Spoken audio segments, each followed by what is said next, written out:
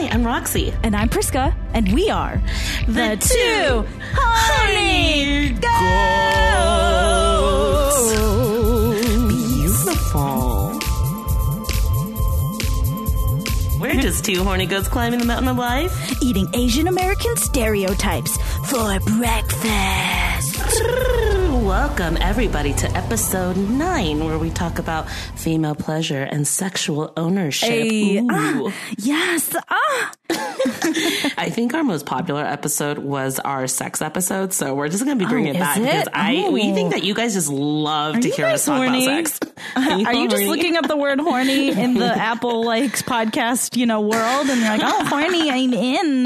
But Priska, you were the one who thought of this topic, which is very interesting. And why do you think it's so important that we talk about it? I think the patriarchy definitely has a big hold in our lives, and it definitely enters the bedroom. And I think in talking to some of my male friends, it's not something I think that anyone is intentionally doing, but it's part of the culture. It's part of how we've been trained to think. And so I just wanted to kind of bring it up and have a frank conversation about it because I don't think we talk about it enough. I think so, too. And also the fact that women don't talk about it with each other, especially women within our community as we were growing up, Yeah. When was your first understanding of what an orgasm was? Not just your experience with it, but when was the first conversation you had around it? Bitch, I don't fucking know. Right? I think in college. Right? Was it with friends or in a class?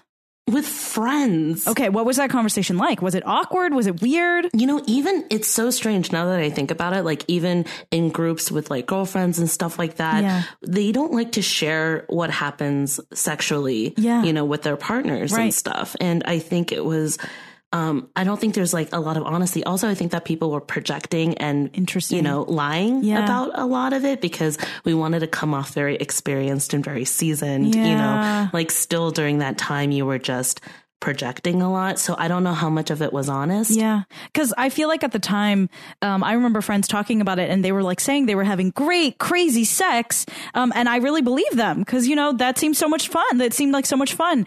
And then upon closer inspection, kind of recognizing that, they actually I think the conquest itself could have been a lot of fun. And the novelty of actually doing it was a lot of fun. But the actually the mechanics, the experiential aspect of it may not always have been up to the standard that we hold now. You know what I mean? 100%. Everyone was just and then they slept with each other and blah, blah, blah.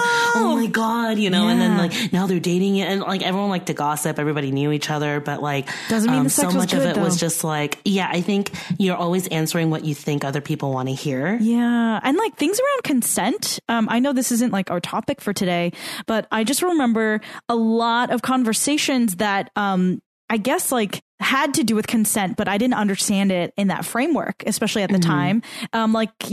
Waking up and something's happening to you wasn't always framed as a potential assault. It was just things that happened after a drunken night at a frat party. Exactly. So I wonder how Gen Z is going to read a lot of these consent issues, because I think as millennials, it was definitely blundering years of figuring out what consent meant. And I think upon upon reflection, a lot of us realize we were in situations that we probably would not condone in the least bit today because we have more of an education. Yeah, it was just tolerating certain behaviors, accepting certain behaviors just as the norm. Well, before we dive into everything, I want to ask you a question. What was the last movie you saw before the shutdown? This is one of those sweet, sweet memories when you think of your childhood, and now you just think sweet, sweet, nostalgic memories of what it was like to be in the fucking movie theater. Oh my God. The last movie I saw, I remember, was Emma, and I watched it with Rochelle, and because we spontaneously bought, I feel so bad because I tricked her, and not tricked her, but I persuaded her to do this. We got year-long season passes at Universal Studios. What? So, we just thought it was the best idea ever to Such do it a good idea before the pandemic hit, and then we can't go ever again for the rest of the year. But we both we do this. We're instigators, and so we're just it's only $100-something, and then we could come every weekend. You know what I mean? We're gonna see the Minions. We're gonna go through the zombie walkthroughs. Exactly. We could ride Jurassic Park over and over and over again. Oh my gosh! Isn't it new? Didn't they redo it? Yeah, it's terrible. They use the animatronics are all gone. It's all holograms now because it's like future. Why do they love holograms so much? I don't know. People just love future shit. But it's anyways. So like there are days where I was just like, yo, Ratch, sometimes we could just go on Jurassic Park and only Jurassic Park for 25 times. There you go. We could have variety. Yeah. Or no variety. Like variety or no variety. Yeah, exactly. No, I had a Universal Pass and it can be fun, but it's not Disneyland. You know what I mean? Oh, nothing can ever compare to Disneyland. No. Also, who can actually afford Disneyland passes as a freelancer in Los Angeles? Yeah. No one. No one. Except all of our friends had them in college because we just were how using... did that happen? I have no idea. I don't know how that logic works at all. What about you, babe? So you watched Emma, you watched it at the City Walk? Yeah. Oh, that's so fun. Is that your favorite theater times. Or do you like, what's your favorite theater in town? I like the Vista. Ooh, the Vista. Ooh, yeah. You're fancy. No, the Vista, I was just, oh God, like those giant red curtains, those weird like gargoyle type, statuettes on the side of the theater, the really far seating between you and the person in front of you. It's like at least 6 feet apart. So it's safe. That's true. Get that Art Deco, get that kitsch. Yeah, seriously. Like, and then the old school, like old timey, like get your snacks at the lobby type of thing that they play at the very top, and how they only play one movie and it's one theater. Like that is classic cinephile experience. I loved going to the Cinerama with you when we watched. What did we watch? We watched Suspiria. Suspiria. Oh my gosh. We walked out of there and it was still like AM and we hadn't even had brunch yet. And we were just like, what the fuck did we just watch? It was Priscilla's idea and it was an incredible idea. Oh, you're putting it. Okay. Oh, incredible. Okay, good. I loved it. I was like, it is one of those underrated films of 2019. It was really underrated. It was like pandered by critics. Talked about it. Yeah, I'm really and I know it was a remake, so I was kind of expecting more of like a cult following to come out. And maybe if you like the original, I don't know. I haven't seen the original yet, but the original super saturated and like very stylistically different. And I just love Guadagnino because if he could do Call Me by Your Name and then he did Suspiria, I was like, this is somebody with like some range, versatility. You know, Call Me by Your Name. Yes. Wow. So many tears. So many tears. So many shorts. And okay, your movie. Okay, my movie. I watched 1917 and I watched it in Brooklyn with my sister and some of our friends, and it was a great experience. And we got plastered at the bar downstairs, which, not something I always recommend, but it's a great movie. It was like, that's the kind of movie that you have to see on a big screen. You know what I mean? There's like some of those, like Tenet right now. Like I know it's kind of getting mixed reviews, but nonetheless, it would have been one of those movies you have to see on a big screen. Yes. 1917 was fucking epic. Oh my gosh. That one like long take was insane. Oh my God. It's such an... Yeah. And also the scenes in that foggy, nighttime, shadowy town. So gorgeous. Do you remember using like the fireworks or the sparkers to gorgeous. Like light it and movement with Steadicam? It is crazy. It's an orgasm. Like, you are a fucking genius. Yes. Thank you for existing on this earth. Sorry, you have to exist through COVID. Yeah. And I don't think, I feel like if I had watched that like on my laptop, I wouldn't have gotten the same experience from it, because not only is it visually beautiful, the sound design is so intricate as well. And so, you're a filmmaker, so all those like little like microscopic details really, really sing on the big screen. But I think it'd be a bit of a struggle. It'd be a bit of a struggle for that to be like a straight to Netflix movie for me. Well, I don't want to trigger you again or trigger myself again. Mulan? But do you think that if we watched it in the theater, it would have been a different experience? I think it would have been different. I don't think it would eliminate any of the problems we had with it, but I think at least it would have like fulfilled like a visual check mark for us, but it was still overcut. So I think that would have bothered you. And it was just like, pretty for the sake of pretty isn't something that you really give a shit about either. So I think, I think it would still have pissed you off. I'm like, there is no escape. Yes. But Rox, I do want to talk about this. We posted a couple photos this past week because we had an episode on spirituality and, religion and self-care. And so I posted a photo of me in the baptism pool on my baptism day. Yes. Tell us all about that. So we talked a little bit about it, or I wrote a little bit in my IG story, and I was just kind of saying like, you know, it was like a really mixed bag. Like it was a really weird day, but it was really cute that my dad, you know, got to be the one to baptize me. And, you know, I was like, I have all sorts of feelings about this. And my mom texted me basically like a 3-paragraph. Okay, she's going to say I'm exaggerating. So like a 1.5-paragraph text message. And it was just kind of saying like, you know, your dad and I, you know, she's like, seeing this photo really brings back good memories, which was really sweet.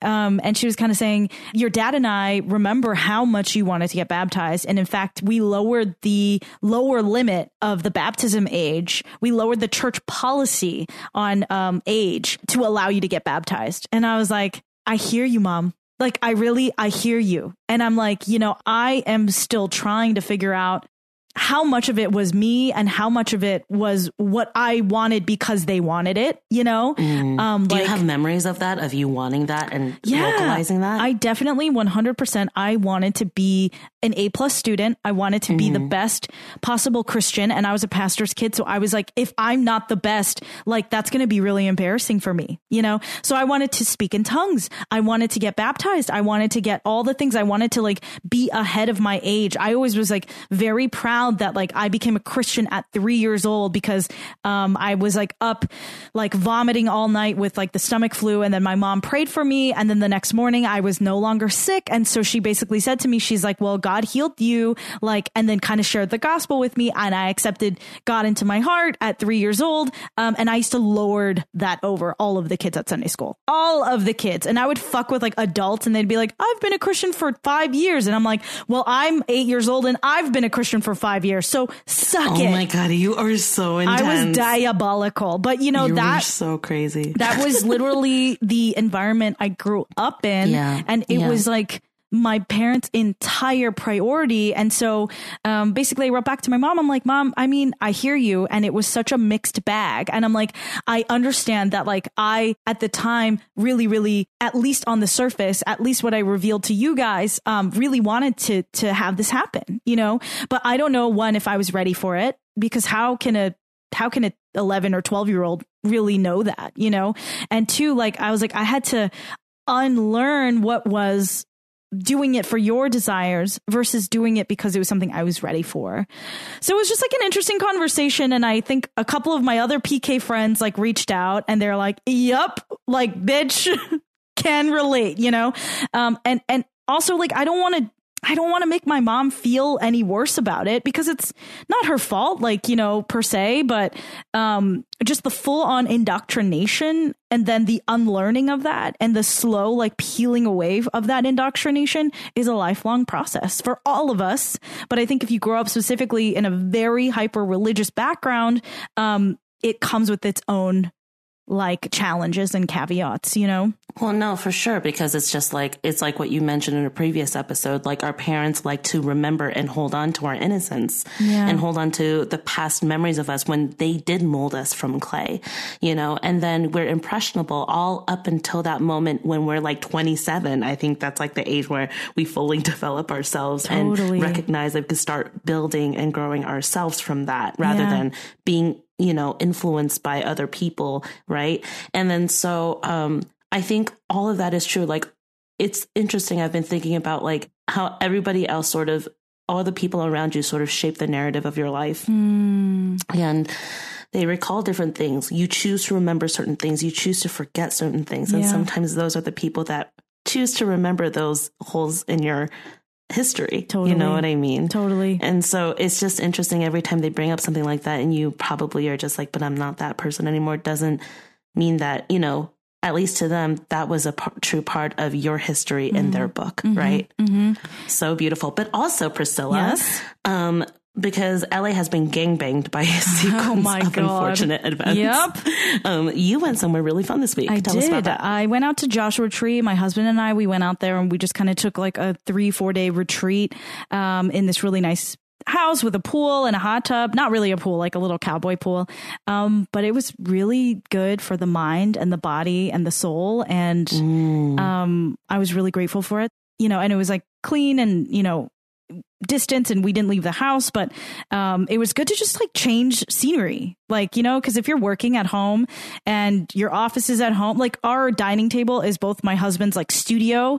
It's also where I work from, and it's also like where we eat. You know what I'm saying? So it's kind of like too much going on in one space. So it was nice to just kind of switch it up. But okay, before we dive into topic number 1, which is going to be female pleasure, Rox, I just want to ask you, like, has your mom given, you know, because when we started this podcast, we were really anxious about what our moms were going to think about it. You know, has your mom given you any feedback or mentioned anything that was surprising to you? I think in the beginning, she was very anxious. You know, I think about like what this was going to reveal in terms of our family secrets or blah, blah, blah, et cetera, et cetera. But I actually feel like I don't think she's listening anymore, to be honest. She's like, I'm good. Yeah. And, you know, I think that to all of our loyal audience, like, thank you so much for tuning in every single week. We love all of your messages. It really means the world to us to know that, like, doing this is making you feel heard and making us feel visible. And hopefully we're all helping each other in this. So my mom, like, nowadays, she just calls me and be like, so how are you guys still doing the podcast? I'm like, yeah, hell yeah, we are. We didn't go anywhere. Like, you know, she's like, well, are you planning on, you know, becoming famous? I'm like, I don't really know. We're just doing it. And this is a promise we made each other. And like, it's been very healing for us. And that's that, you know, I think like just with the theme of 2020, take it one day at a time. You know what I mean? Everything is still so fucking uncertain, but short story long. I mean, you know, I think she's let go, and like, I'm glad that we have found this rapport and like this pace and this rhythm. And like, we are just so thankful to all of you goatees that continue to tune in. We love all of you. So, hopefully, all of these topics, you know, we find great interest in it. If you guys have, you know, suggestions, feel free to ping at us. You know, we would love to hear from you. All right. Okay. So without any further ado, are we gonna dive into female pleasure. Let's talk about the elusive orgasm. Yes. The female orgasm. What a mysterious little thing there, huh? I mean, if you're just kind of record scratching down there, it can be its own great experience, but I think exploring the orgasm with a partner is its own thing. Is it difficult for you to climax with new people, Rox? Yes. And also I am somebody who climaxes very easily. Really? Like, I could come super easy if I trust the person. So lucky. But it takes time for me to trust somebody. So it's like, I think, but overall, I think a lot of women say this as well, but I'm also curious to what you think about it, because maybe this is the conditioning of prioritizing male pleasure in our history of sex. Sure. Is that like, even if I don't orgasm, I very much enjoy the overall erotic experience. Totally. And I think like, I was definitely thinking about this. And like for males, I feel like something like physiological or biological or whatever's going on, like if they have a boner, like they need to take care of it. Like everything, like once the boner's happening, like everything, like kind of pinholes, and the only light is like is coming. Like that's the only thing they can see. Nothing else matters. And every action that they take is all about orgasming. And I think females, we're a little different. Obviously we get horny. I mean, hence the name of our podcast. But I think I'm with you. Like we can enjoy a lot of different aspects of sex that doesn't have to necessarily be orgasming. You know, do you think that this comes into our DNA though? Because like for so long, like especially in marriages and in traditional partnerships, it's like it's just about the male pleasure of having a baby, just reproducing, procuring a child, or reproducing. Like it doesn't really matter about female pleasure. The important part that he orgasms so that he could breed a child within you. True. So is this like embedded in us? I think it is embedded. I think it's definitely like, again, led by the patriarchy. And, you know, I'm glad that like, you know, romantic marriages have come to the fore in recent years. But even still, I mean, it's very difficult to do thousands and thousands of years of prioritizing male pleasure. Right. Yeah. But how about, so for you, are you, is it digital stimulation? Is it oral stimulation? Is it penetrative stimulation that does it for you? For me, it's penetrative stimulation. Really? Interesting. It's like interesting because I know that like for some reason when someone goes down on me, I could never orgasm. Really? And I think it's a subconscious thing because I'm just like, they're giving and they're not receiving anything. Got it. So I think like, sex for me for the longest time, I was just like, okay, well, as long as they're inside me, if it's a guy, I'm like, okay, so I know they're receiving pleasure and I'm receiving pleasure. So it's mutual. Therefore, I feel comfortable to orgasm. Got you. Because it's hot to have them feel good. Yeah. It's hot to have them feel pleasure. It's so strange. It's like, I think when I first started having sex, I think the first couple times were super awkward and they weren't like relationships, but then I got into a relationship and like that was, he was very giving and I trusted him a lot. So I would always come like super easy. Right. Like it was just great. But he didn't come all the time. And that really gave me anxiety because I was just like, I'm not fulfilling my part of the bargain and I've let down somewhere subconsciously. It's like I failed. Right. I know what you mean. Yeah. It's like hard to enjoy it if you're not giving the same amount or more pleasure to your partner. Exactly. Yeah. And then you start having all these toxic thoughts that are implemented by society where just like, am I not attractive enough? Am I not sexy enough? Am I not desirable enough? Is that why he can't keep it hard? But then it took time and different partners for me to realize that like, men have a lot of anxiety, having to keep it up all the time too. And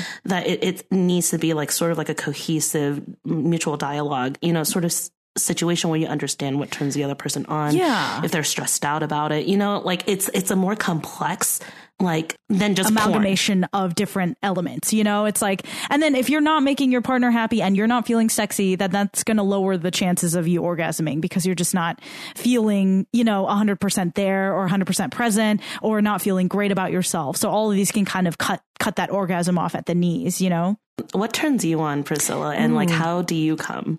I think, digital, oral, that's all great. I think what turns me on, is just like that playful aspect of like, I like kind of like when, you and your partner are kind of hitting on each other all day long, like kind of just the foreplay, just the verbal foreplay is so much fun. And just like, even if nothing actually happens, you're kind of semi turned on the entire day and like excited for like what could happen later. And then I love joking around, or not even really joking around because I'm 100% serious, but like flirtatiously telling them all the like depraved things you want to do to them later. That's without like touching them, right? Oh yeah. Oh like amazing. Sending a text message, just whispering something on the phone, like, shit like that. How about you? What turns you on? What gets you on? It's so interesting because I feel like I continue to learn about sex. Like, even though I've been having sex for a very long time, but like, it's like, and like every significant partner has taught me a lot of new ways to grow in it. And, something that I really like, recently, or at least this year, is like having sex and not finishing. Ooh. And then just being like, let's go shopping, or like, let's go do something else for a little bit. And you just stop it. But then like on the back burner, they're just like, we gotta finish it. And you're just so horny and you're just like, fuck, I'm like really hot right now, like. So then a few hours later when you resume, it's like extra it's hot. Almost like a second course. Yeah. It's just like you have been salivating for it. You're like hungry for it. And then just try some of these tips and tricks, because I know that like for a lot of women, me and Priscilla, we're fucking like down ass raunchy ass, like especially behind closed doors. Yeah. Yeah. We're lusty Capricorns. So, for those who don't really seek out sort of like, I guess sexual knowledge or experiment, like try some of these, just with your partner. It just makes it, I think, interesting. And you always want to try a refreshing take on something. So I 100%, I'm with you. And I agree. And I do want to talk about the orgasm gap. Give me more info. Okay. Let me tell you a statistic I read this week that shocked the fuck out of me. But I guess these I listened to Science Versus and they did a great episode on the female orgasm. So please go take a listen to that now. After you finish our episode.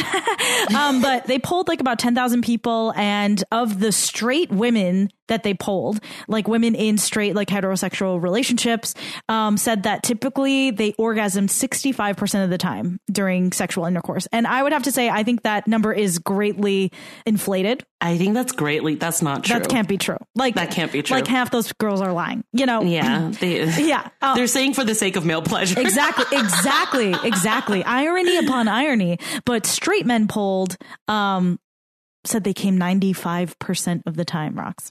95% of the time. So what is going on there? That is a 30% differential. And then when they dig into it and looked into like lesbian relationships or when women masturbate, that number went up to 85%.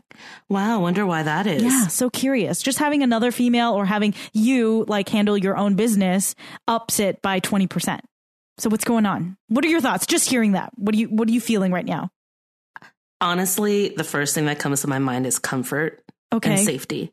Okay. Explain that to me. Like I said, I mean, honestly, I need to do more research. I mean, this is just my opinion. Yeah. But you know what we were talking about, like our history and DNA and like what women have put up with, you know, in many generations before. It's like sometimes they're in arranged marriages where they have no choice. They are forced to have sex when they have no choice. And it's like innately ingrained in us. There is a lack of trust and safety sometimes with a male counterpart. And I think that like when you trust somebody, you know, you are able to orgasm a lot more, or if you're just very comfortable and sexually active and, you know, adult performers, they really do train themselves to like have, you know, work with their vibrators, make sure they orgasm like 6 times a day to, you know, really be able to work that muscle and like subconsciously allow yourself to enjoy that as much as you can and fight against that conditioning. So you think it's more of a trust issue? I think it's a trust. And I also think it's a subconscious thing. I don't know. This is just like my opinion, but, you know, Goatees, let me know what you think, because when I masturbate, I could come up to 3 times in like half an hour. Sure. Yeah. You know, and I very much enjoy it. I really much enjoy, you know, having a healthy sexual relationship with myself. And also there is a safety with having sex with women. It's super strange. Yeah. But then for me, even with a woman, like, I still have trust. Like it still comes down to trust. Like for me, I think it's all around. It's not gender specific. Got it. But what do you think? No, that's very interesting. Yeah, because I did want to talk to you about like, you know, what the difference is for you when you're hooking up with a guy versus hooking up with a girl, you know? But I think sometimes for me, it's like I can see like, I think generally, this is again a super generalization. I think women, we are people pleasers. And I think when it seems like the other party is either losing a little bit of interest or getting a little bored or getting a little too sweaty or getting a little too tired, I think we're the first to be okay with making concessions with our pleasure, because like it's balancing their comfort and their pleasure as well. Yeah. You know, and I think we're kind of, not that guys don't worry about that, not that, you know, and this again is a super generalization, but just like in the conversations that I've had and the experiences that I've personally had, if there's any bit of lack of focus, and that's nobody's fault because sex is kind of repetitive a lot of the times, it's literally just, you know, boom, boom, boom, boom, boom, you know, but like, I think if there's any distraction, any boredom, any exhaustion, I think women will be quicker to take that pretty seriously, and that will lower my ability to enjoy myself because I want you to be happy too, you know?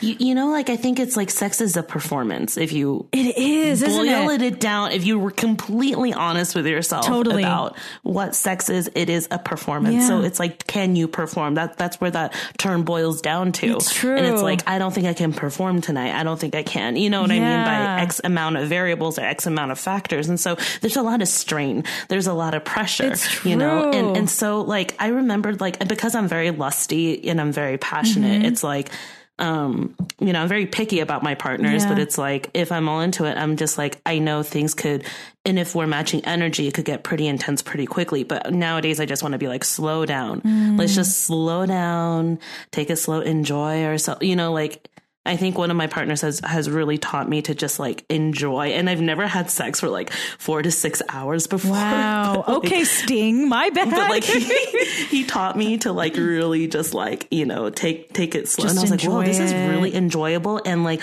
all it is sometimes just touching, just like stroking the body or like anything like that instead of, and you know what it is? We need to talk about pornography. Okay, let's talk about porn. Let's do that. Because all of this sort of goes back to how porn has been the one to educate our generation. Yep.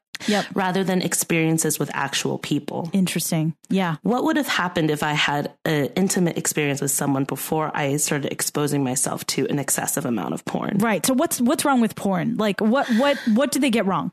Okay, so porn. So just a couple things, and then we could go off of this. All right. So the dick is always like super huge in porn. Like there's not enough representation of a variety of dicks sizes. Like it's always super long, super girthy. Yeah. And I'm like, there are more types of dicks than that. Right. Yeah. And then also the body is like everyone's super fit. The females are super hot, and also, so it doesn't normalize how normal people can be sexual and enjoy themselves. And what our bodies look like. Thirdly, sorry, I have so much to say about porn because I researched this so much and I've been thinking about this so much. But it's like, the labeling of porn, which makes it very toxic towards like how the world sees us too, because it affects us, like calling Asians Orientals or people in the middle of transitioning she-males or just like it's very unhealthy or older women MILFs. Like they're titled the way your brain kind of goes into reptilian mode and thinks when you're horny. You know what I mean? Yes. That's how they're titled. Exactly. It's disgusting. Anyways. And then the third thing is we need to talk about the routine. Okay. So when you watch porn and then, there's differences, obviously we could talk about Japanese porn and like how, and well, I'll some let you freaky talk stuff, about huh? Yeah, I don't really know too much about Japanese porn, but I have heard the moans, We'll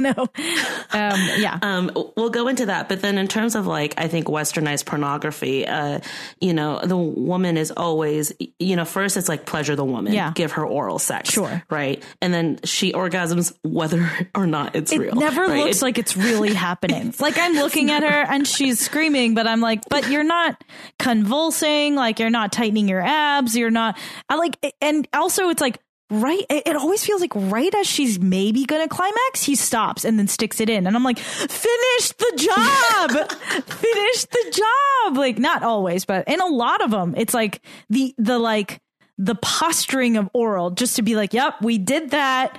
But, you got to finish the job. And unless it's genre specific, like femdom or like, where women are more aggressive, right. Usually it's the man deciding the changing of positioning. Interesting. Yep. So then they're always the one like tossing the girl around. I'm done with missionary. Sure. Let me do doggy. You know what I mean? And then also we need to talk about how they finish. Oh, mm-hmm. Always on the face. Always on the face. Always all over a woman's beautiful face. And then it's over. And like sex is over. It's like, like sometimes they'll have a cuddling thing, but once they come on the face, it's like, okay, and sex is done. Like we're done here. Yeah. We've completed the session. And you see the woman just like reacting with pleasure, quote unquote, until he's like, I'm coming. Then he pulls out and like comes on her tits, comes on her ass, comes on her face. And I'm just like, so women are expected to emote pleasure. Yeah. All the way until that happens. And I realized I was doing that, like in sex and stuff. I'm just like waiting. I'm just like, when is this person going to be finished? Yeah. Yeah. And you've been through that. I mean, right? You can't finish until they're finished, is kind of like, that's how we've been conditioned to think, even though I don't think it's right, so you taking a second to be like, actually, we're going to pause in the middle. We're going to do some other things and then resume. I guess it's still, waiting for somebody to come, I guess. But like, that's such a revolutionary thought, Rox. Like it is crazy. But then I wouldn't have come to that if it wasn't for my partner, because it's like, I would have just kept doing it. But he was just like, no, it's fine. Like, let's just take a break. Like, I don't need to come right now. I was like, really? You don't? Man. Like, it's shocking. Is that okay? Like, I had to be like, is that okay? Yeah. For as progressive, liberal, and radical as I am, I was in shock. So outside of porn, like just watching American movies and TV, like how were the mechanics of sex? Like, how did you come to understand sex in that context?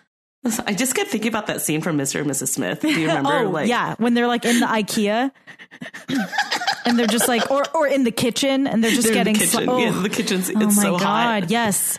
I don't know if I've been watching Nora from Queens, which is like Awkwafina's like, show, but she has this like, wait, she has a sex scene? Well, not exactly, but she's a masturbation scene, which, know, good for you, Awkwafina. I was like, fuck yeah, female pleasure first and foremost. But the movie she was like masturbating to, it wasn't porn. It was Dirty Dancing Havana Nights. And I was like, oh my God, she fucking gets it. I was like, that's exactly it. Like that was the things that turned me on, because I didn't really watch porn because I didn't have access. And I was honestly like too pure and scared. I was like, okay with exploring my sexuality, but I was like scared to see a penis. I was all sorts of like, prude. I guess, well, I don't know. That's like a negative term, but I was just scared. I just wasn't ready for it. Yeah. But watching these kind of semi-chaste sex scenes like in rom-coms was like enough to get me going. You know what I mean? So that's all I needed. Like, give me some The Notebook where he's just like taking off her tights and then they don't really show anything else. But oh my God, that's like reading a romance novel. It's like reading a romance novel. Yeah. And then your brain fills in the blanks. And then, you know, I kind of miss how easy it used to be to kind of, you know, visualize and use those romantic scenes and just get all the way there. Oh, the less is more thing. Yeah, less is more. Wow. I should probably rewatch The Notebook, but my heart is dead and I don't believe in romance anymore. And this year is really terrible. So I will continue to rub myself out to really intensely violent sex scenes. I love that. I love that too. Or just Game of Thrones. Game of Thrones. Yeah. Throw a Khal Drogo, please. Yes. Anything you want. But when I first started watching porn, I was shocked at like how much of it was just penis, vagina, penis, vagina, penis, vagina, flip, penis, vagina, this way, penis, vagina. And I was like, that doesn't get me going at all. And what I will say about these and I know there's more kind of like femme porn and there's, you know, porn for women, or like if you're on Reddit, there's like chick flicks and Erica Lust, which I know has, I like some of her stuff, but I know there's some ethical issues with how she casts her porn. But I do love, like, in a good rom-com, just like basically just focusing like on the female orgasm face, because that's hotter to me. Like a more, and actresses are so much better than porn actresses at oh my God, you know, pretending they're orgasming. No, if I could, this is on the record now, which is probably going to get me blacklisted, but I would love to direct porn one day, and I would say like adult film for like a female audience, you know what I mean, where it alludes to that pleasure that you're talking about. Totally. Like, you know, it's like just the making out or just the man kissing their neck and then they having that O face, like that is so, it's so erotic. Hot. It's so hot. And it's missing from way too much porn. Yes. Yeah. It's the journey for the woman. Yeah. It's like, if you were to show sex from our perspective, slow it down, you know, like keep it sensual, like try things, you know, like play with us. Like, it's not like 0 to 60, please. Yeah. And actually, weirdly, one of the hotter like pieces of tape I've seen was I took like a Soch 69 class in college, and it was really interesting. And we watched basically like a 2-hour clip of various people masturbating, like in like some sort of, not quite an MRI, but some sort of like machine, and they're staring straight at camera and they're masturbating. And like, unlike the girls who masturbate in porn, and they're like just like, I don't know, like moving around and like grinding up on the window and like, I don't know, just like moaning like crazy. Like an actual orgasm is not necessarily that sexy, but I think the authenticity of it and like the lack of it's less homogenous, you know what I mean, than I think is depicted in porn. Strangely, that was like the hottest thing to me, even though it was so clinical. But I was like, oh, but this is like real. Oh, and I guess I was picturing like the other scientists in the other room who had to like listen in. So maybe I have a voyeur thing that I should explore more. Well, this is all very interesting. Really, and I love like how we are just so open in talking about this right now, because I wonder, like, in terms of Asian culture and sex, it's like, where did that even transpire? And like, did you and your friends ever talk about this? Okay, I'll say this. When my friends are single and dating and fucking around, they are way more open about sex, which is understandable because it's kind of more anonymous. So I hear more about that than I do when my friends are booed up. You know what I'm saying? Oh, interesting. Because that is very true. People talk about sex more often with people they're not committed exactly. to. Because like once they're booed up, then we, like me and their partner, have a different social connection, because we're going to maybe go on double dates and we're going to, you know what, I'm going to see them at weddings and stuff. So it's like a boundary. It is kind of a boundary. And I noticed that especially once people are married or like, you know, long-term boot up, we kind of, there's this kind of like window that gets blotted out, you know? Have you noticed the same thing? Yes, actually. And it's also like a protective layer too, because sex is something that you keep purely between you and your partner. Yeah. I mean, it is very sacred. Like, you know, like my husband and I, like our sex life is very sacred. And I guess like, you know, I fall into that category too. I'm not going to betray the trust that we have by oversharing that, you know, and that is something that is, it is just for us. But I think sometimes that can be problematic because we're not making each other feel seen and each other feel heard quite enough. You know what I mean? It's just a different way of emotionally communicating too. I mean, like, I feel like sex language and your sexual sphere with like a certain partner in yours, like that's something that you grow together. And also is another way of developing your bond. It's true. And it's something that you continually work on, which is something that our parents' generation and generations before that was never a part of that conversation. It's true. And sometimes I think what's a bummer, and I don't know if there's like a solution for this per se, but I think I probably learn about the sex lives of like intimately of people on Reddit more so than I do any of my friends, you know? And it's not that I need to know like their intimate sexual details, but it's like when we have secrets, it's easier to share it in an anonymous setting. For sure. But sometimes that information could be helpful to share with one another in certain contexts with boundaries, of course, because it can make us feel less alone. Yeah, you know? Yeah, for sure. Especially like my friends who got married really early on and never explored with other people, you know, and feeling like they desire more out of sex, but don't know how to communicate their partners about it because they've been together for so long. It's sort of a routine. Mm-hmm.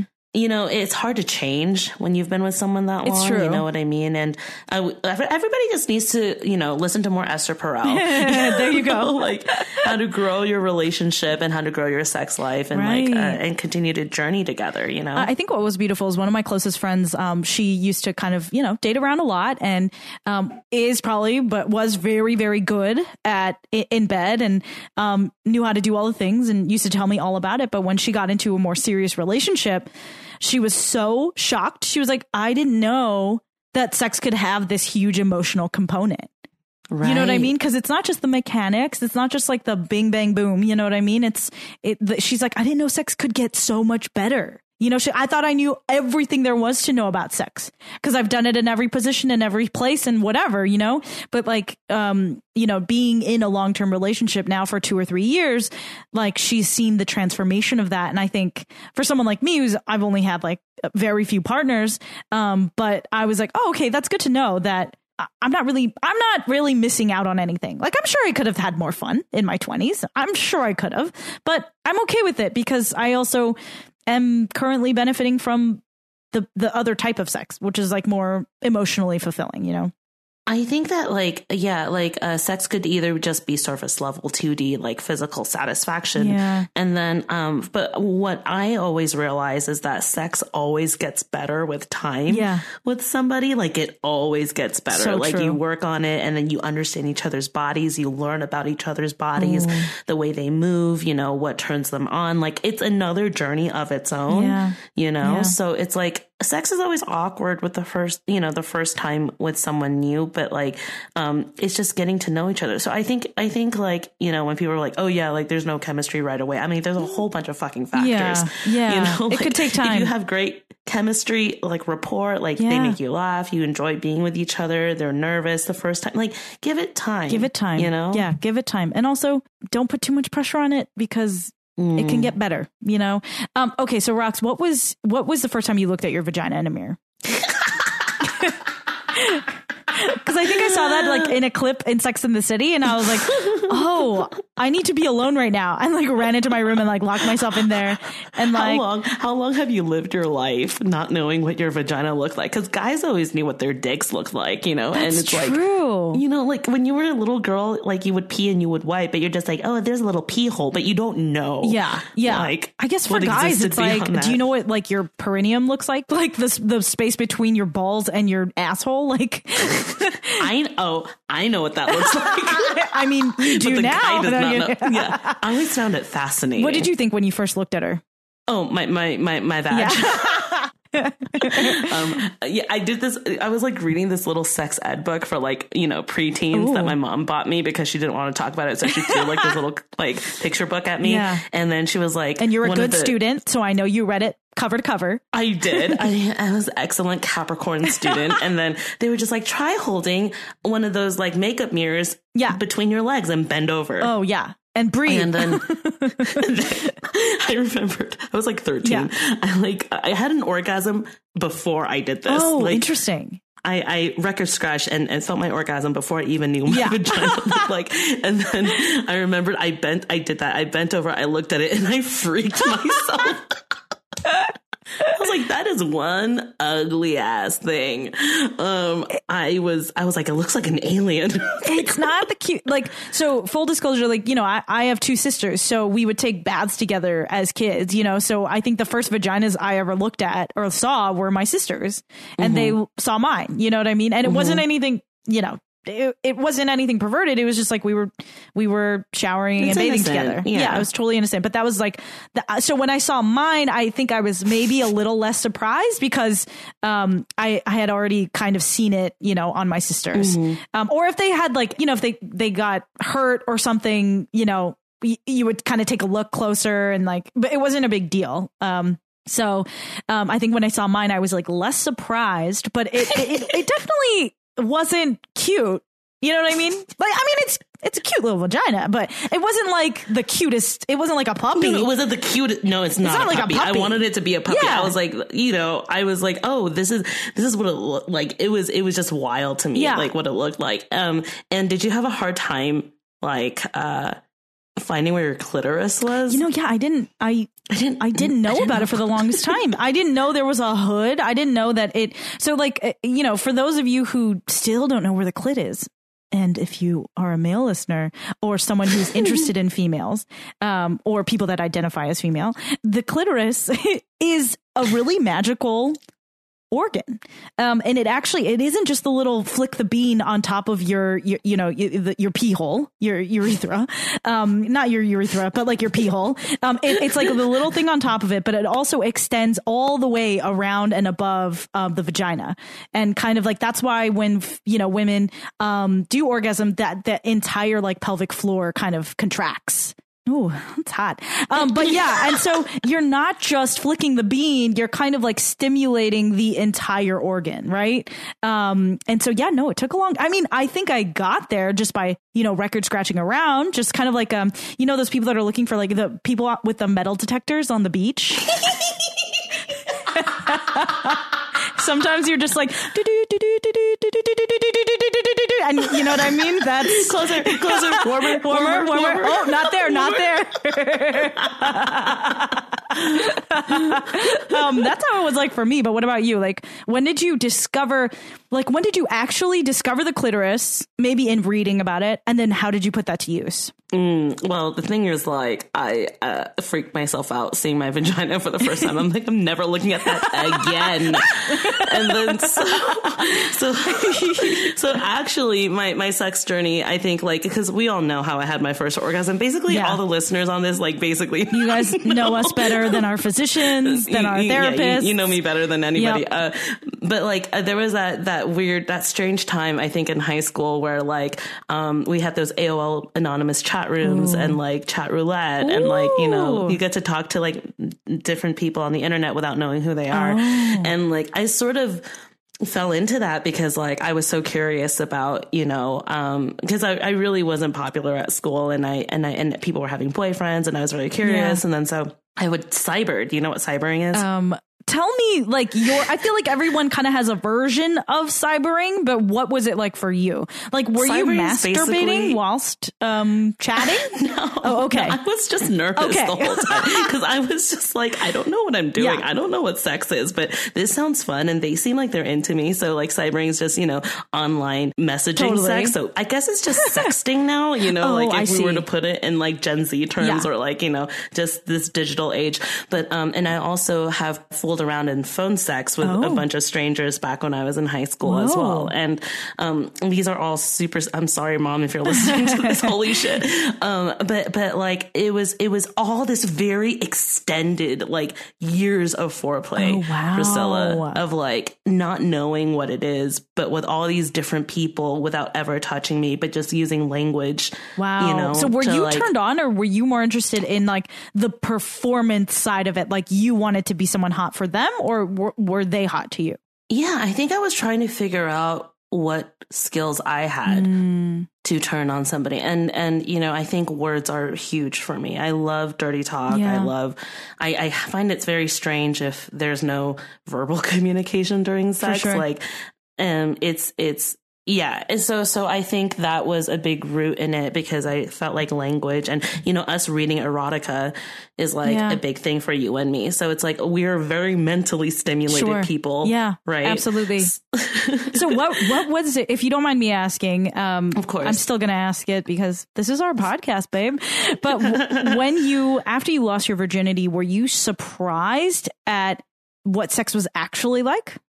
Yes, I thought it would have been better, but that was also... Yup.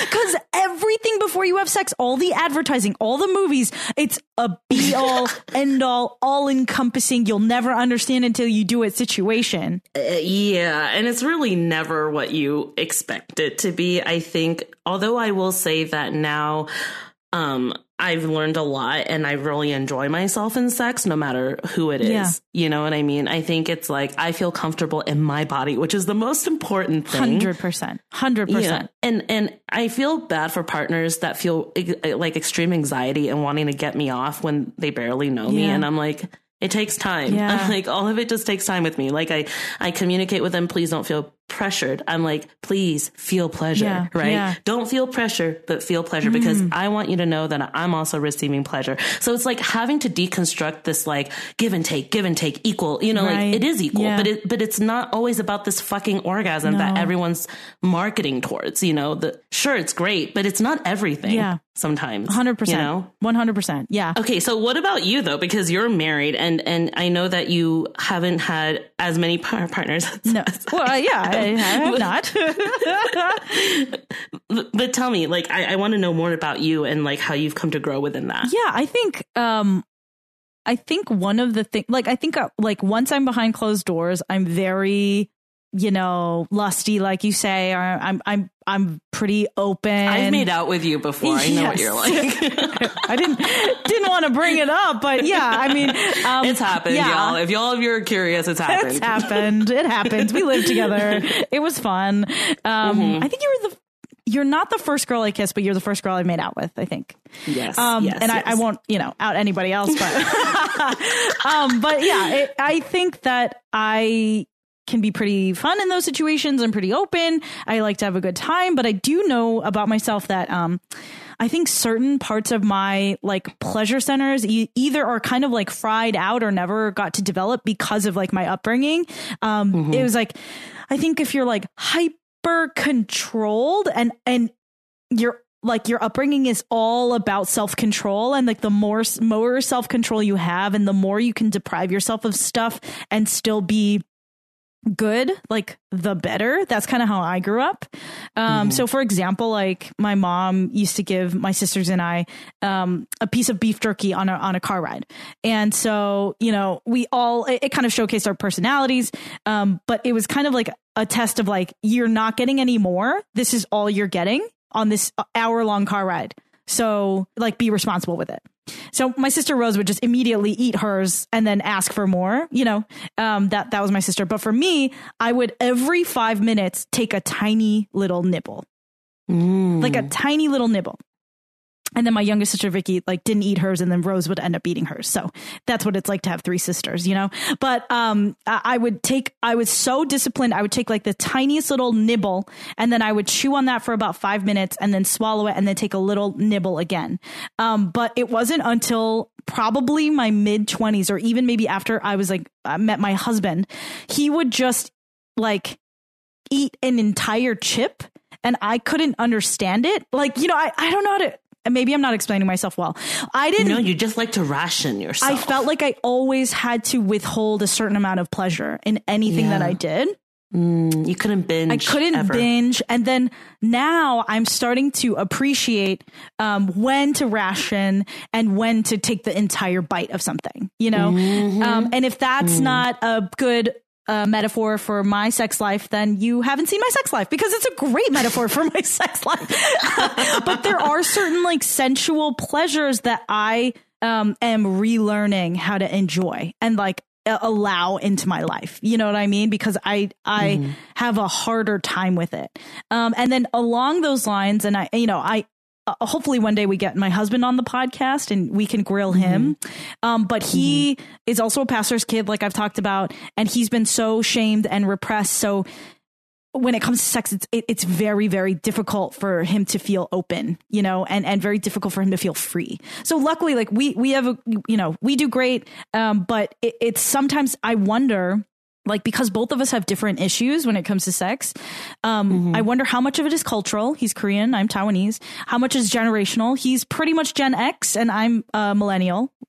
Right in the middle of the millennial years. Hey, what's up, Rox? And how much of it is religious. So I feel like all of those things kind of come together. Oh, and then on top of it, we're, you know, influenced by the way American Western media has portrayed sex. So all of these things taken together, I think we do have a lot of hangups, some different, some similar, that we're still trying to like figure out. Even after we got married, to still feel like sex wasn't something that was like somehow deviant. You know, because it doesn't just go away overnight. And it's something that we struggled with throughout, like, you know, when we were dating. And then even after we got married, I think I was like, yeah, it should be totally fine. But there were still things we ran into. And it's like psychological, which then has like physiological repercussions, you know. So I don't know if anyone else has dealt with this, but if you have, please email us a voice note, because we want to hear your experiences, because like sex is something that can be such a great part of our life, but it can also be something that causes a lot of shame, a lot of fear, and a lot of doubt. And so if you want to stay anonymous, that's totally fine. You know, we'll keep you anonymous, but send us a little voice note or an email or a comment, and tell us like how you've dealt with sex in your life and what female pleasure looks like for you, or people that identify as female, or, you know, if you're a trans male and you know a lot about this. So please write into us. We want to hear all of it. We want to hear about your different experiences and perspectives. Yeah. So thank you guys. We're going to take a little break. And after that, we'll come back with topic 2, reclaiming sexual ownership. Hi, Goatees. The highlight of our week is hanging out with all of you. If you guys like hanging out with us, why not suggest 2 Horny Goats to a friend? Whether it's your coworker, long-term BFF, or your quarantine buddy, drop them a link. We're available on Apple Podcasts and Spotify. All right. Wow. What a break. Ooh, I think I got a tan. Did you get a tan? I got a tan. Oh my God. I rubbed one out and lucky. Damn it. All I did was get a tan. I'm trying to beat record time here. I rubbed in sunblock, but clearly not enough. And you rubbed one out? Damn, girl, you're quick. Well, welcome back, Goatees. We're going to get into topic number 2, which is reclaiming sexual ownership. As you know, Roxy and I are both Asian American women, and we'd be remiss if we didn't just kind of broach the topic of orientalized, hypersexualized history of Asian American portrayal. I have a question for you. Yes. If you didn't know me, if you just erased every existence of Roxy. Okay, so like Eternal Sunshine of the Spotless Mind. Got exactly. it. And I have just met you like today, right now, and you don't have any context beyond what you see in front of you. Would you say that Would you think that I'm very sexually active? Would you think that I'm kinky? Like, would you think that I'm conservative? Like, what would be your impression and judgment? I would definitely read kink. Like, yeah, I would definitely read open. And I think like down. I would read like you were down. How about me? And be honest. I think it's interesting because like I know how passionate you are, and if I didn't know that you're a singer, if I've never seen you perform, I've never seen you that connected to that emotional side of you, right. I would just be like, huh, yes, she was probably vanilla but very enthusiastic. Okay. You know, like okay. I'll take it. And it's crazy because like so many people that I've met that I just meet, you know, sometimes they'll do a throwaway line. They'll be like, oh my God, you're like kinky, huh? Like it's so strange. And for a lot of you, I just want everybody to know that like I take bouts of celibacy. So like the longest one was, I think, between the end of 2016 through the half of 2018, I was celibate for 2.5 years. I do remember this. Yeah. And it's like, I didn't have any sex, but still, people still sense a lot of sexual energy from me. Right. Like, you know, they think that I'm wild, and I'm like, well, actually, I haven't been physically intimate with anybody for a long time. And still, I'm very choosy about my partners. I don't just like sleep around. Yeah. You be very selective about who you let into your inner gates. Yeah. Right. So I think that it's just that whole thing of, yes. And I have huge tits, for those of you who have never met me in real life. Like, I have gargantuous breasts, like abnormally. Like, it's easy for people to sexualize me. Like, yeah. I mean, your breasts are stunning. I mean, they're like, you know, like the clouds in the movie Hercules. Like, yeah, they're my favorite. Every time I see them, I'm just like, there they are. And they're glorious, but they're not your identity. No. And that's what people see. You know, they see if you're outgoing, you know, if you're extroverted, if you have huge tits, like people are taking all of this like mental calculations, deductions on like your physical appearance and like your energy, and like deducing it to like, this person must be like this. She's hypersexual for her age. Interesting. Because I developed my breasts way before. I think I was like 11 or 12. I never had an A or B cup. I just went straight to C overnight. I don't know how the fuck it happened. I've always had bigger breasts than everybody else when I was developing. And that put me, you know, I was ogled by older white men when I was 13. Wow. Yep. I was hit on. I was touched inappropriately, you know, and like as an Asian woman, if you're in a predominantly white suburban or like, you know, area, it's like we are exoticized, we are fetishized, we are hypersexualized, like we are all of these things. So what do you do? Like, do you feel the need to personally offset that? Do you play into it? Like, how do you respond to that when people are over sexualizing you? Why do you think that I work so hard to be in a position of power? Interesting. Because you felt for a very long time that you were kind of underneath someone's power? If I did not have power, I feel like that objectification would continue to exist, and the assault would continue to exist. Got it. So it's like, it was very different when I was working retail. You know what I mean? Because it made me prey to like whoever wanted to say whatever they wanted to me, whatever numbers were given to me, whatever inappropriate looks or comments were said to me. And I think after that, I was just very determined to like never flirt, never like, you know, I don't really flirt, you know, doesn't come naturally to me, and because it's such a protective, you know, I just didn't want to be sexualized. Yeah. I want to be seen from my brain, you know, like how like all my other traits I want to be seen for instead of like my body. Yeah. But I can see how your friendliness and your openness, I've seen how it's backfired because people think you're flirting with them, even though you're like really, really I'm just being nice. Yeah. But what about you? Like, what are some of your experiences as an Asian woman? So opposite from you, I think that one, I was a very late bloomer, and I give like a prepubescent vibes. You know, I have a pretty boyish body, you know, and I didn't really grow breasts ever. I mean, they're there, but they're nothing to write home about, you know. I'll cut off half of mine and you can have it, but then you'll fall over. And I think that the older I get, the more I recognize how fortunate I was not to be seen in that way by men too young, especially before I was ready. Because I know that a lot of my female friends did not have the same experience, you know. And I think even though it made me feel ugly, and honestly made me feel undesirable, I realize and recognize now that was better for me than being kind of thrown into something I wasn't prepared for. Right. But yeah, I do want to talk about like, have you felt exoticized just because of being Asian? Oh, yeah. Yellow fever. Yeah. What is that like? And how does it differentiate from when people are just exoticizing you in general? Heavy breathing. I just remember there was this guy I dated 2 years ago, and I didn't know this when I was dating him.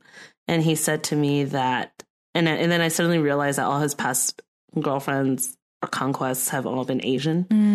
And I was like, why is that, buddy? Yeah. Right. And he's like, I like the aesthetic, and I wanted to fucking kill him. What are you, an iPhone? That is so disgusting to me. God. And I was like, I can't do this anymore. How did it make you feel? Like talk me through all the things you were feeling, because I can feel some anger, I can feel some sadness. It's like he went into a Chinese restaurant. I was like, well, this year I'm feeling Kung Pao chicken, and next year I'm feeling tofu eggplant. Oh my gosh! And this was someone you were seeing.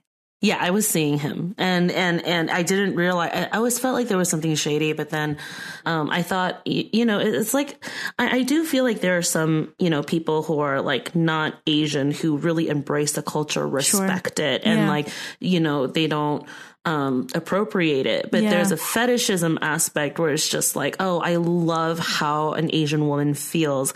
I love how submissive they are. I love how whatever the fuck, or how they age gracefully, how they look so young. And I'm like, this is so, you're not even looking at the person anymore or really valuing the essence of that human being. You're just like looking at the packaging and determining, you're selling a human for parts, basically. It's terrible. And it still exists. We all know about this, like this sort of meat market, sexual meat market in Southeast Asia for like, Westerners, and it's still happening. Mail order brides are still happening. So it does make me sick to my stomach. And I have to say that. I remember being at a masseuse once, and he was like kind of making jokes about me being Asian, but like he was like, oh, but like that's a good thing, right? Like it's always kind of like caveated that way. Like they can kind of fuck with you, but then they're like, oh, but I think it's hot, or I think it's pretty. And then he was just like going very into detail about him having sex with an Asian woman for the first time, and her vagina not being as tight as advertised. And I'm just laying there like naked on the massage table, and I'm just like, I don't even know what to say.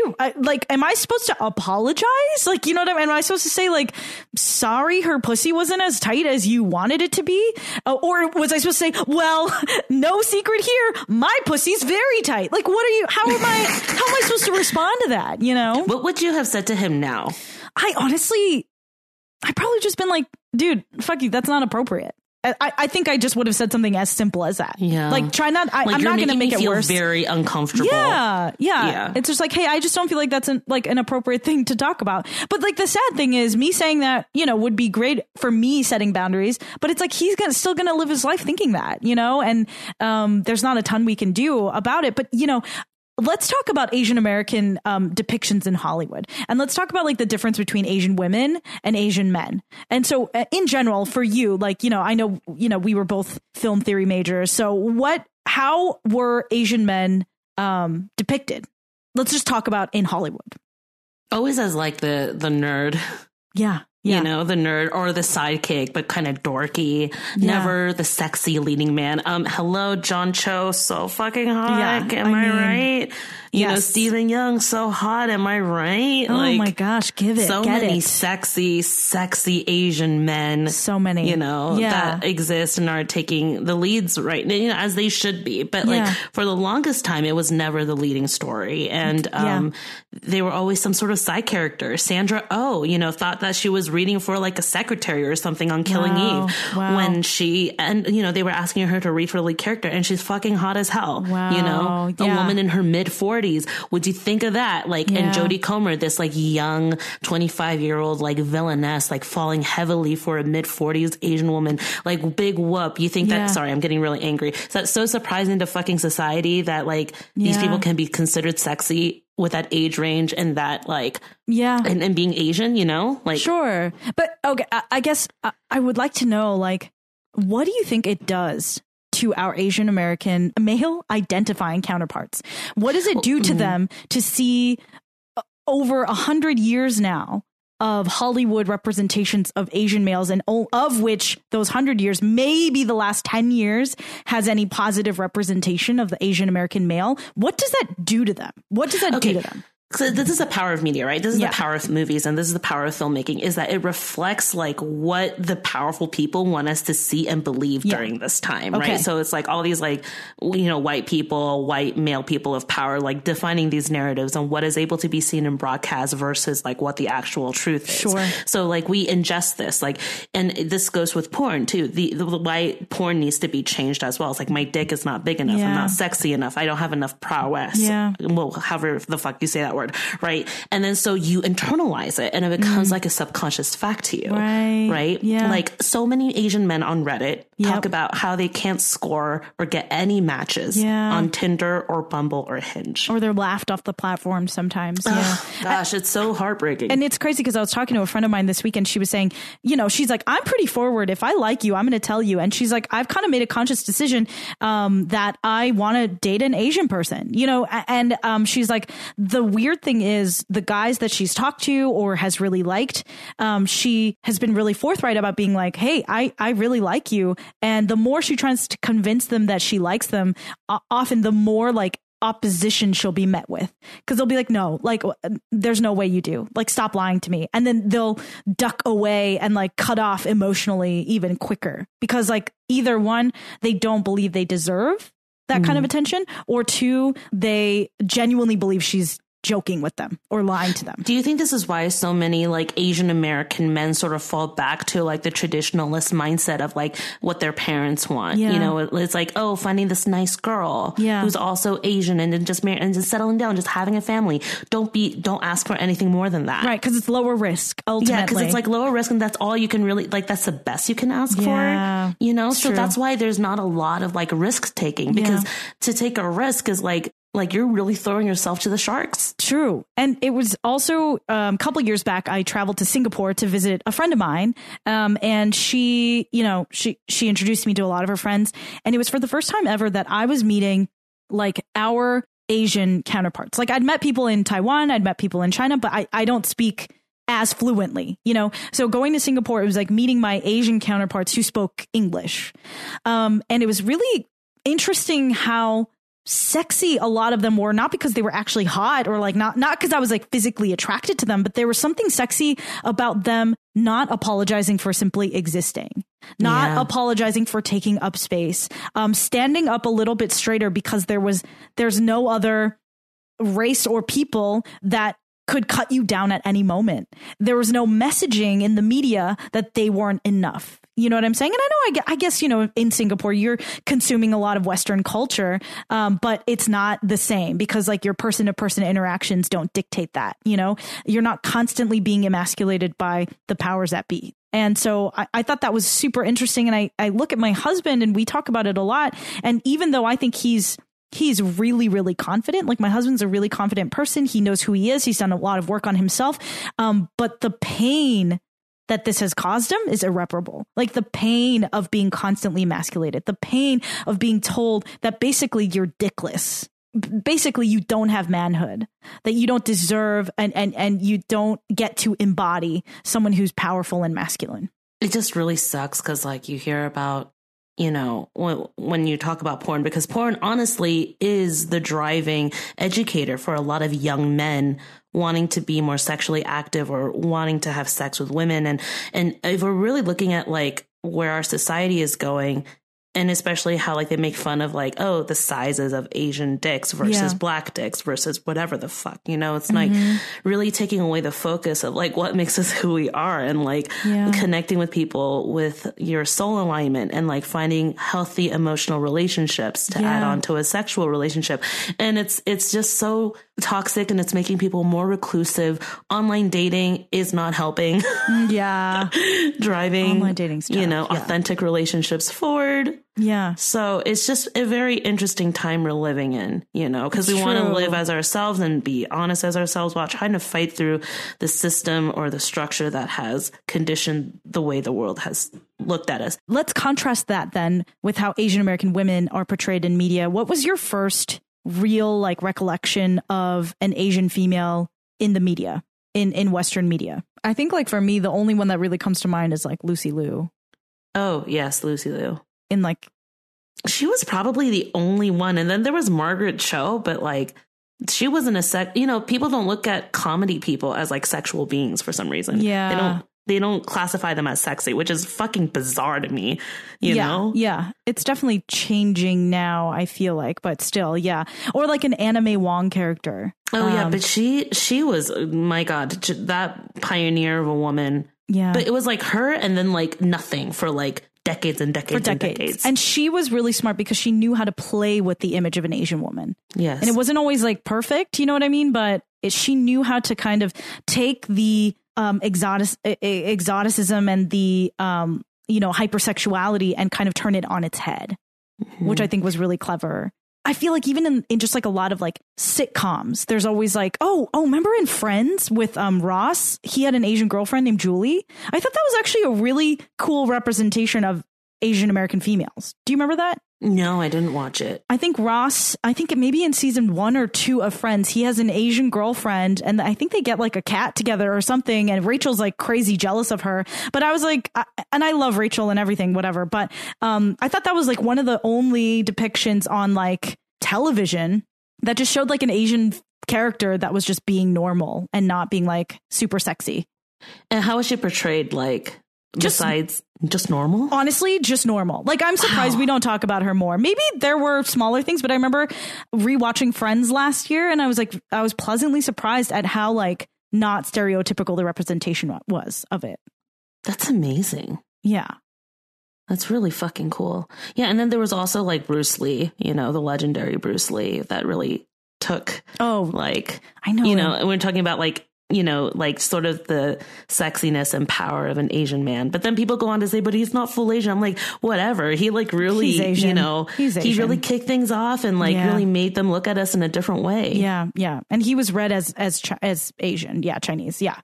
So he's really fucking hot. But yeah. So if you guys have, stories about either female pleasure or about what it feels like to be an Asian American woman being like hypersexualized, or what it's like being an Asian American man, male identifying, feeling emasculated, please send us a voice note to hello@2hornygoats. We really want to hear about your experiences because, Roxy and I, we run the gamut of a lot of experiences, but there's no way we could understand the world without your perspective as well. We love you guys. Thank you. And on that note, I think it's time for...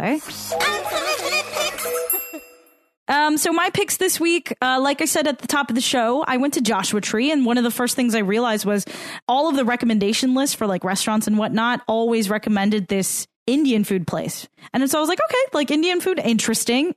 So it's called Sam's Indian Food and Pizza. And I was like, wait a minute, like pizza? Like what is happening? And then all of the like descriptions that I saw, it always said like, Sam's Indian Food, actually good Indian food. And I was like, oh, okay, so cool. So my husband and I, we were masked up and we noticed that it was just like in this like little strip mall. I think it was owned by a Sikh family. And they own the entire strip mall pretty much. So they have like a convenience store, like a restaurant, like a smoke shop. Like it's like they run that entire like their little empire. operation. Yeah. Love. And so like in their liquor store, it was really cool because they have a ton of Indian spices and they have all these like, Persian ingredients, like really, really interesting. So we go next door and we're like looking at the Indian food like menu. And then I noticed they make a curry pizza. So let me just let that sink in for a minute. They make a curry pizza, so you can get it with tikka masala, chicken on top and, some paneer. This actually sounds fucking bomb. It's actually fucking bomb. And it came out hot and piping. And like Abe and I were just like, oh my God, like it's a revelation. And like, basically it's like, it makes so much sense because it's like naan with curry. You know what I'm saying? So it makes a lot of sense. But then at the same time, the format, it comes in a pizza box. It like smells like pizza and you open it up. Cheese? There's cheese on it? There's cheese on it. Oh my God, and then a korma sauce. So it's like cream sauce, like cream and curry. Yeah. So if you're ever taking a little trip out to Joshua Tree, I would highly recommend checking out Sam's Indian Food and Pizza. And then my second rec is also during our trip, read the book On Earth We're Briefly Gorgeous by Ocean Vuong. I love this book. Roxy, I was crying every page. Like I thought it's fucking it's so good. I thought Pachinko was a tearjerker. This book is it's almost like poetry. In fact, it really isn't even prose. Like it is prose, but it's so poetic. And it's so beautiful. And it's told from the perspective of a Vietnamese American, talking about his mom, talking about growing up with parents that have dealt with so much trauma, intergenerational trauma, firsthand trauma, and then transferring that over to the next generation, and both the love and the anger that abides those two. And it's a beautiful read. So definitely check that out. Also the title. it just goes to remind us that like we're just here for a short amount of time. We're here for a brief amount of time. Oh my gosh. Some of the most beautiful like metaphors about butterflies I've ever seen. Oh my God. No, I need to get back into reading. I think if I ever go back to LA after this job is over. LA misses you. Okay, but Rox, what are your picks? So I've been in Utah for a month now, and, the locations here are just so gorgeous. Like there's national parks everywhere. I know I was talking about like Zion last week, but I want to talk about like the one day that I managed to not be in quarantine. But also before quarantine, I went to this place called Bonneville Salt Flats. Right. And it's basically these beautiful, large, like the largest salt flats just west of like Salt Lake in the western United States. And this is also the record of the land. This is like the highest land speed records ever is also done here. So it's just like an hour and a half outside of Salt Lake City. It is beautiful, magical. It feels like you're on the moon and the horizon as far as you can see. If you come here during the rain season, it's like a mirror reflected in the sky. God. Perfect for those gram photos. Know what I'm saying? I'm coming to visit you. I don't even care anymore. I'm coming. I was like, I was like going out for McDonald's and I ended up like just driving an hour and a half to these salt flats. So it's just absolutely gorgeous. It's so gorgeous. And then the second pick I have is, this was recommended by my AD. It's called Secret Lake, but it's spelled with a C-E-C-R-E-T. So instead of S, it's C. Secret Lake in Little Cottonwood Canyon. And this is a hike. And I had no idea that this was going to be a hike 10,000 feet of elevation. So I was like taking a couple breaths and I was fucking dying. And it was also like 30 degrees. Doing that. I know. I was just like, I just don't know what I'm doing. And so I would just drive, it's in between like Park City and Salt Lake. So this is like really high up in the mountains. And then it's a secret lake because you go on this hike and you have no idea where this fucking lake is. Oh my God. And you have to climb up this like these swing backs of like a hill, which is like really, really, really difficult. But then once you get to the top, there's this beautiful, magical lake that is so still, that is so clear, and it is so fucking quiet that like, if you go there early in the morning, you see the sunrise and see the colors come up and you're on your own, like just 15 minutes of pure solitude with Mother Nature is like the greatest gift that anyone can ever ask for. So, gosh, no wonder you look so happy. I know. Because you're communing with nature. God damn. I know. Mother Nature, she heals me. I think she heals all of us. I think so too. Those are my two picks. I love it this week. Well, Rox, you're going to pull a card for the collective. Thanks for everyone for tuning in to another week of Two Horny Goats.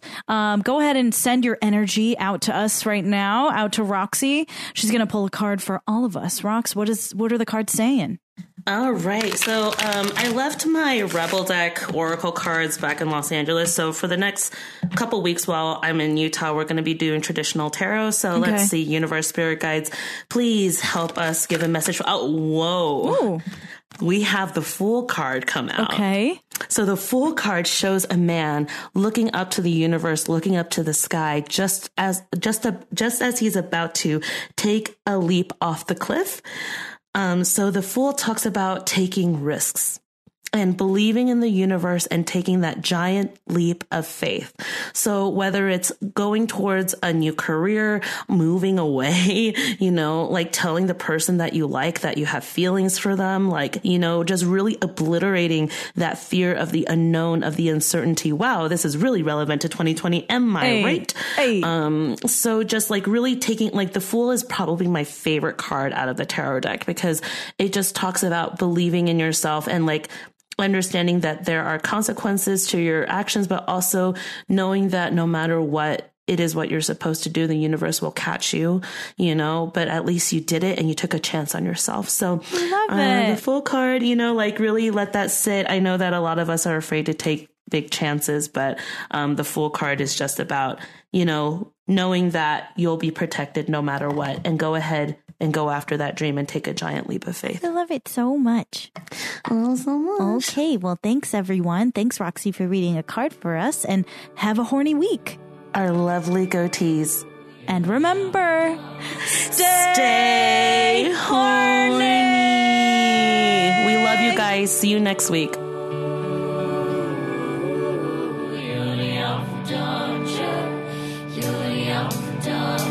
This podcast is hosted by Roxy and Priska. Music by Abraham Kim. Artwork by Connie Yen. Please visit us at twohornygoats.com. Have thoughts or questions for us? Email us at hello@twohornygoats.com. Dodger, the great pretender. This week's outro music features Artful Dodger by our friend Inch Chua. Inch says, Artful Dodger is from my sophomore record, Bumfuzzle. I was dating an enigma at the time who was also a comedian. Yep. Enjoy. Into the cold will be unpredictable. The less predictable. How could I have jumped into bed with thee?